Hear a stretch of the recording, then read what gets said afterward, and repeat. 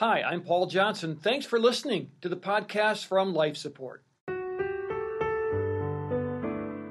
Trauma is a disconnection on so many different levels. And so if a person experiences trauma, and this can be something someone does to someone else, this could be just things that happen in life.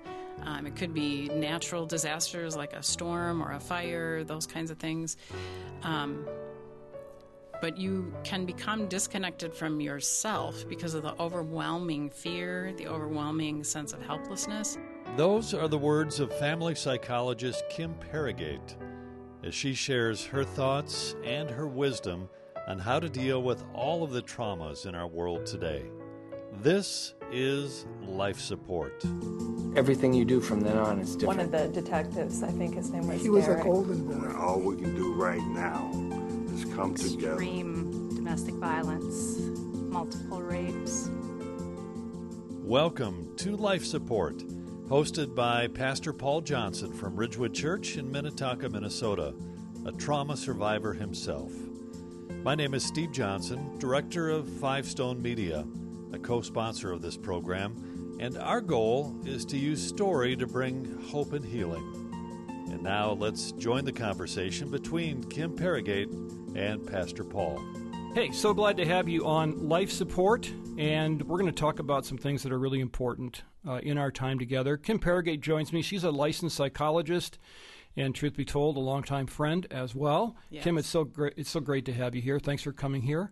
Thank you for inviting me. And there's a lot going on in our world, and one of the areas of your expertise is trauma when it comes to families. Yes. And the people that listen to this program know some of my story and some of the things that our families dealt with, loss of a mother, loss of a son, and those types of things. And I can talk about the toll that's taken on our family, but you have seen so many other families in the midst of your practice and your experience and so forth.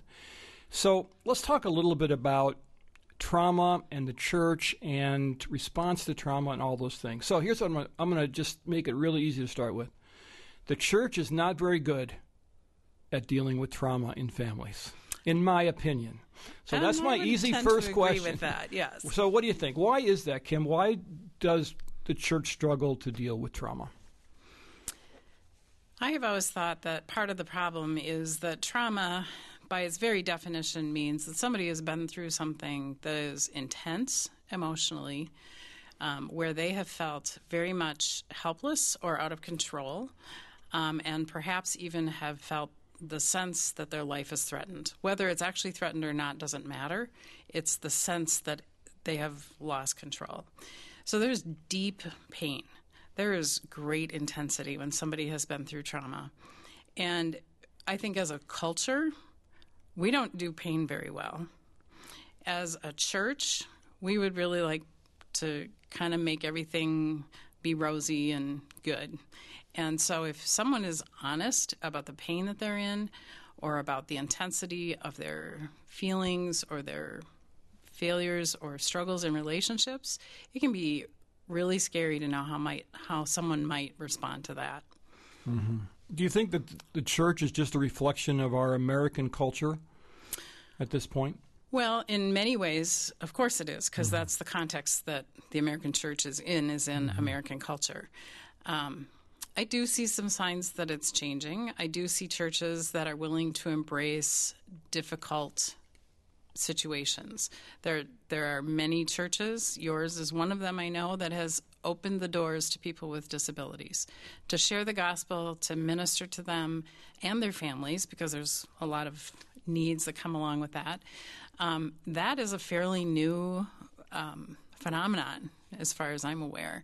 I also see churches developing outreaches to people in certain groups, affinity groups. There's divorce care. There's grief share. There's programs and curricula that are designed to meet specific needs of people in the church. And that actually really encourages me, because there's nothing quite like meeting with other people who maybe don't have the exact experience that you do, but they have the emotional awareness of the same things you've been going through. Yeah. You know, when Jesus walked the earth, in the culture that he was immersed in, dealt with this entirely differently. And if you even go over to the Middle East now, you see a complete difference in how death is dealt with and so forth. Very hands-on. I don't want to say normalized, but much more normalized. It's than much it more is out in here. the open. Right? Yeah, it's much more out in the open. The grieving is out in the open, Right. weeping, wailing, and that kind of thing. Right. Why are Americans so closed off? Are we afraid? Well, this is like 100% my opinion. This is not based on any That's kind why of you're study here, or because anything. But what I really think it is that one of the things that American enculturation does is it sends a very strong, very clear message that you are in control. You are in control of your destiny. You're in control of what happens to you this week and next week and 5 years down the road. And that's a huge lie. That is an unreality. But it is part of our culture to think I can be self-sufficient, I can handle whatever comes my way. And if I show that I'm not handling something well, that's kind of tantamount to destroying my identity, right? And saying, gosh, I'm struggling with this, but I can't let anybody know that because the expectation is I can handle it, right? Right. And that's where one of my pet peeve things comes from, one of the Bible verses that I hate the most, which is actually not in the Bible, which is God never gives us more than we can handle. Right. And that's an unreality. That's a lie. And that distorts so many people's thinking about themselves and about their situation and even what they can do about it. Yeah, good old folk theology Right. to steer our thinking processes. So then what happens is when someone does experience trauma, then isolation comes, right? Absolutely. Absolutely. Trauma is a disconnection on so many different levels. And so if a person experiences trauma, and this can be something someone does to someone else, this could be just things that happen in life. It could be natural disasters like a storm or a fire, those kinds of things. But you can become disconnected from yourself because of the overwhelming fear, the overwhelming sense of helplessness. And so trauma at its very root is a disconnection. And part of the clinical symptoms of somebody who's been traumatized is that they avoid any reminder, any reference, maybe even like a place or a smell or anything that might remind them of the trauma that took place. So avoidance also helps with disconnection, and it cycles on itself. And then I'm guessing the friend group or whatever group that person identifies with, whether it be a family, church group, or whatever, are also then experiencing that either through that person or becoming frustrated because they don't understand why the behavior is changing. Exactly. And then you have even more of a division. Right. The person feels alienated from themselves, but because maybe they aren't even able to assess or express to themselves what they've been through, they certainly can't share it with someone else. I had a little 4-year-old client many years ago who choked on a potato chip. And it wasn't life-threatening, but it was very, very scary for her. And her response to that was to not eat anything. And so she came to therapy because she was losing weight, and you never want to see a 4-year-old lose weight. But her explanation to herself is eating food will scare me. And so she wouldn't eat anymore. So we were able to use play therapy, and she did some incredible play with a doll that wouldn't take a bottle and wouldn't eat. And she resolved it by being able to express, I am so hungry, but I am so afraid to eat. Not in those words, but that's right. The connection she made. And once she got reconnected with her own emotions and her own actual hunger, she was able to do that again. So if you have a child like that, and I have children like that have been through stuff, and you take them to play therapy and you work through all these different processes, and you, at one point, they look at you and say, I'm not going anymore to anyone. You feel incredibly isolated because none of your friends understand what's going on with your children. As a parent. Yeah. And so you're taking your kids to all these places, and you're tuned in 100% to what's going on with them. Right.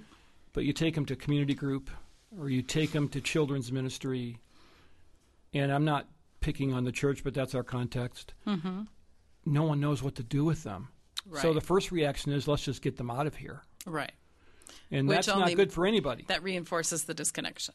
Right. So how can a church come alongside of a family without being obtrusive, but yet understanding that there's more there than I really understand, but they need someone?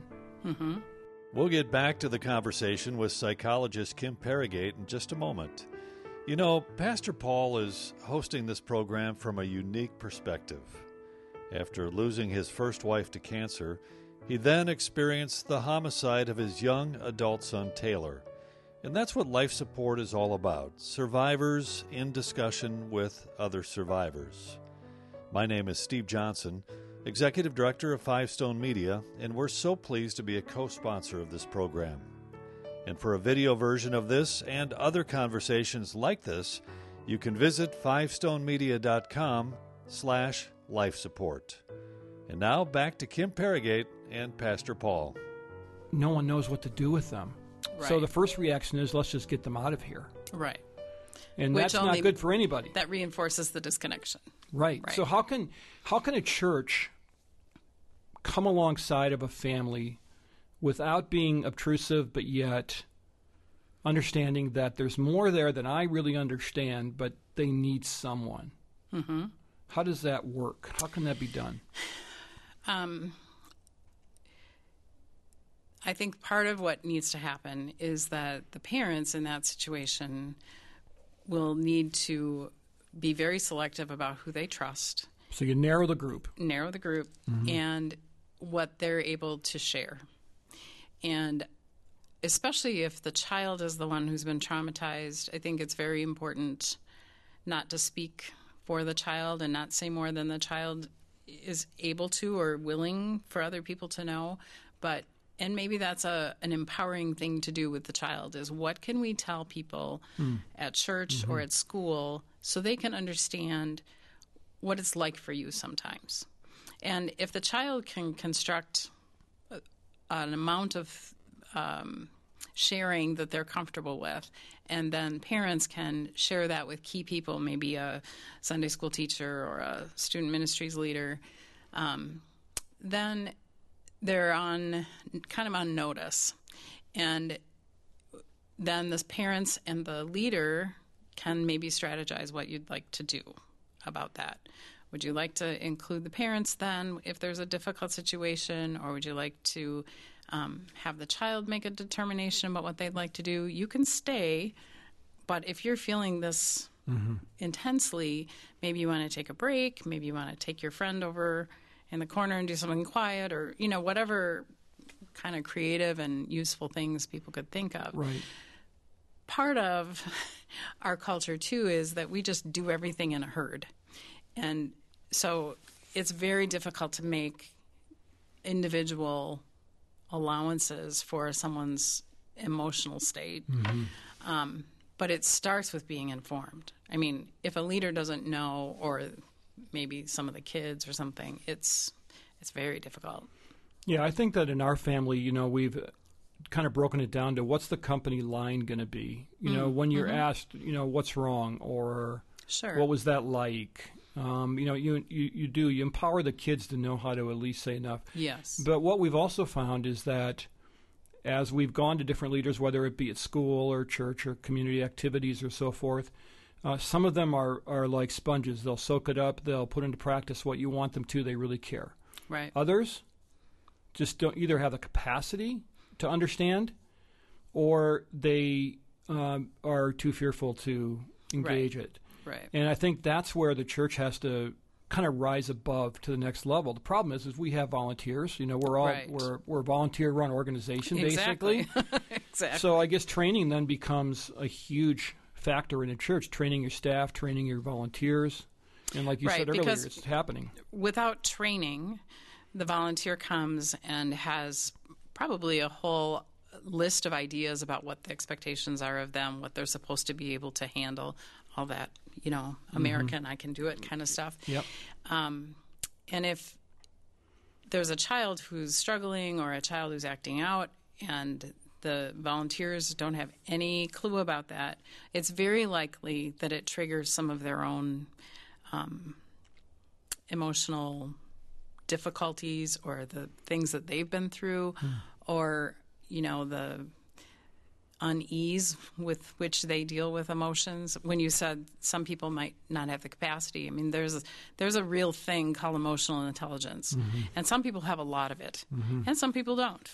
And so training would help even to uncover who are some of the people that you really can have as assets and allies for people who are struggling, and who are some of the people who maybe should be in different kinds of volunteer roles. Right. So when you have a client or someone talking to you about their own particular trauma and they're fearful of engaging and they don't see the church as being safe. We unfortunately as ministry leaders, you're also a ministry leader and so is your husband, and you've seen people leave the church because it's no longer safe for them, at least in their perception of it. Right.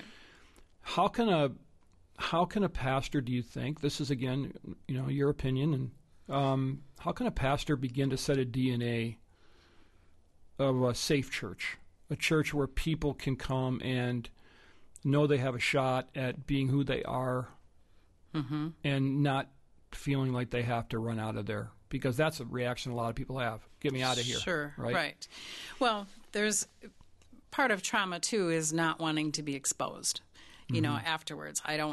I want to have, since I was so out of control in the experience of the trauma to begin with, I now want to have control over the message or the amount that you know about me. So there's like a trying to regain some traction. Yeah, absolutely. And in kids, one of the primary ways that you see a post-traumatic child acting out is in their high need for control, like to the point where other kids don't get a turn, other kids don't get to pick the game. I mean, really, really highly controlling. And that's a response to the really out of control experience that they had. I got lost kind of in that. What were you That's okay. asking? We're just talking about how somebody can feel, how a pastor can set a DNA that's safe, Well, I think that absolutely starts with the pastors being transparent. And again, to the extent that it's possible and safe for them to share where they have vulnerabilities. And it may not be trauma, but it may just be their own vulnerabilities or where they've made mistakes or where they've had conflicts or concerns in the past. I think that goes a really long way to helping people to feel safe. Okay, that guy's not standing up there telling me he's perfect.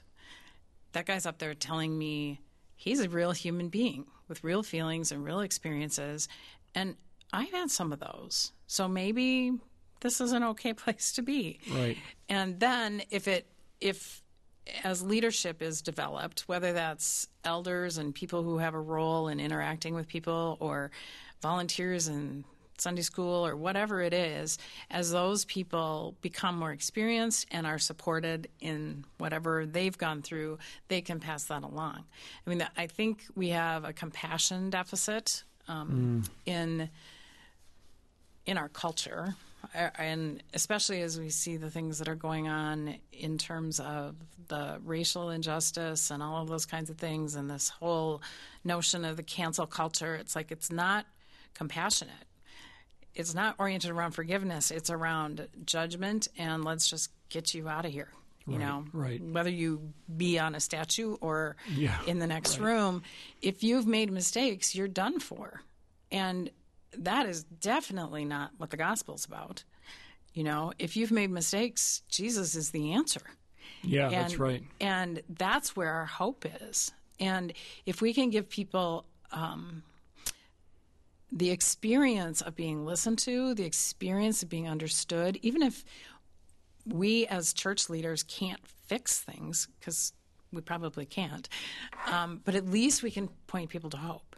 And we can help people. We're renewed by the transformation of our mind, not, the transformation of our life circumstances or our pocketbooks or government isn't going to change things. But if we're renewed by the transforming of our minds, then we need input into our minds that's going to be accurate. It's going to be based on truth. It's going to be based on the gospel, so that people can know with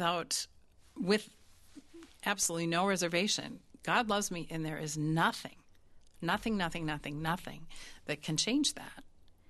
And that is such a hopeful experience for people that I think that would be a goal, to be able to get people to the point of understanding that. I'm a little concerned that they're going to cancel the statue they're going to make for me here at Ridgewood. Yeah, they might take that down at some point. Wow. But it's interesting that you went down that road of cancel culture, because I've never really considered how it affects the church inside the church. I've always been fearful that we're going to engage it outside of the church and be a bad witness and so forth. But wow, you can see the logic there, though, that if people are being shamed and shut down out there for everything you say, where you're not even sure what T-shirt to put on anymore to go out the house, right? Then when is that going to make its way into the church, where people are going to just say, like, I'm shutting down here too because it's not safe anywhere? And that, to me, it frightens me, because we have made inroads, like you said, but it seems like it would be incumbent upon all believers to not let that seep into the church. Right, but it requires an accurate understanding of the Word of God when it comes to who God is and what God is like. And He is slow to anger. He's abounding in great love and compassion, and He's offered us forgiveness. And that's not out there. That's in here. That's what makes the church the church. Right. And that's why the church has to remain the church. Right. Because the culture so desperately needs the church to be the church, but the people in the church need the church to be the church as well. To them, yes. And I'm always shocked at when I'm just scrolling through Twitter. Everything is hyper personal. Yes. Mocking. Every politician is mocked. Everyone's a dunce. Everyone's an idiot. Everybody's this or that. It's not anymore. I don't like that policy. That's not the way it is anymore. No. And for Christians to begin to engage in that, it's not just harmful to how non-believers see us. We are damaging an image bearer of God, and God loves everyone equally, even if they're not believers. Right. He wants them to come to faith. Right. But somehow we seem to think that, well, we don't want to harm a brother or sister, but let's go at it. And I don't like that either. I don't think that's healthy. No. And I don't think I don't think the things we're talking about here are enabled by that. I think it just shuts people down, causes people to live in anger and frustration. And lose hope. Is that an issue that you deal with a lot? Is hope a big issue for trauma victims? Hope is huge. Huge, because clinically, one of the symptoms of post-traumatic stress disorder is a sense of a foreshortened future. And so putting that into normal human language is a loss of hope. Like, my life's never going to get any better than this. This defines my life. My life is over. Wow. And if there's a loss of hope, then there isn't much to move forward for. Right. And so that's where the healing really needs to take place. Well, I want to talk more about hope next time we're together, because that's a great place to end it, because that is something we have in droves in the church, is hope to give. Let's hope we do. Yeah. Kim, thanks so much for being here. I appreciate it so much. Kim Perigate is here, and she's a licensed psychologist, and she'll be back with us next time as well. And we love to tell stories on life support to help you find a deeper relationship with Christ through suffering, through trauma. And I want to thank all of our wonderful partners, Faith Radio at myfaithradio.com. I want to thank Five Stone Media. You can reach them, and you can see a video version of this podcast at fivestonemedia.com. And you can also check us out at Ridgewood Church at myrwc.org/life support, and check me out on Twitter. I'd love to see you at Pastor Paul J. You know, we're talking a lot about love, and we're talking about God's love for us, and Kim mentioned that love never, ever ebbs and flows. It's constant. And I just think of 1 John 4:19. You know, we love because he first loved us.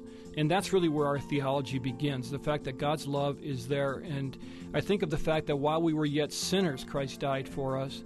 Romans 5:8, not after we got cleaned up, not after we adopted the right political stances, but while we were yet sinners. And so I want to encourage you with that. If you're struggling right now, if you're feeling alone, if you're feeling isolated, God has not abandoned you. And though we are going through a dark time in many respects, God is still at work, God is sovereign, and he loves you. And we know that because he first loved us, he first loved you. So take heart in that today. I'm so glad you listened to Life Support, and we'll catch you next time as well.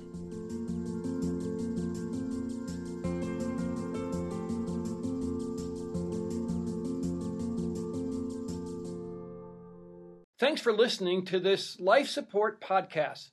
These conversations are available because of listener support. You can make a gift now at myfaithradio.com. To avoid missing future editions of Life Support, subscribe to the podcast today at iTunes or your podcast player. And thanks for sharing this audio link with a friend, and grow the impact of Life Support.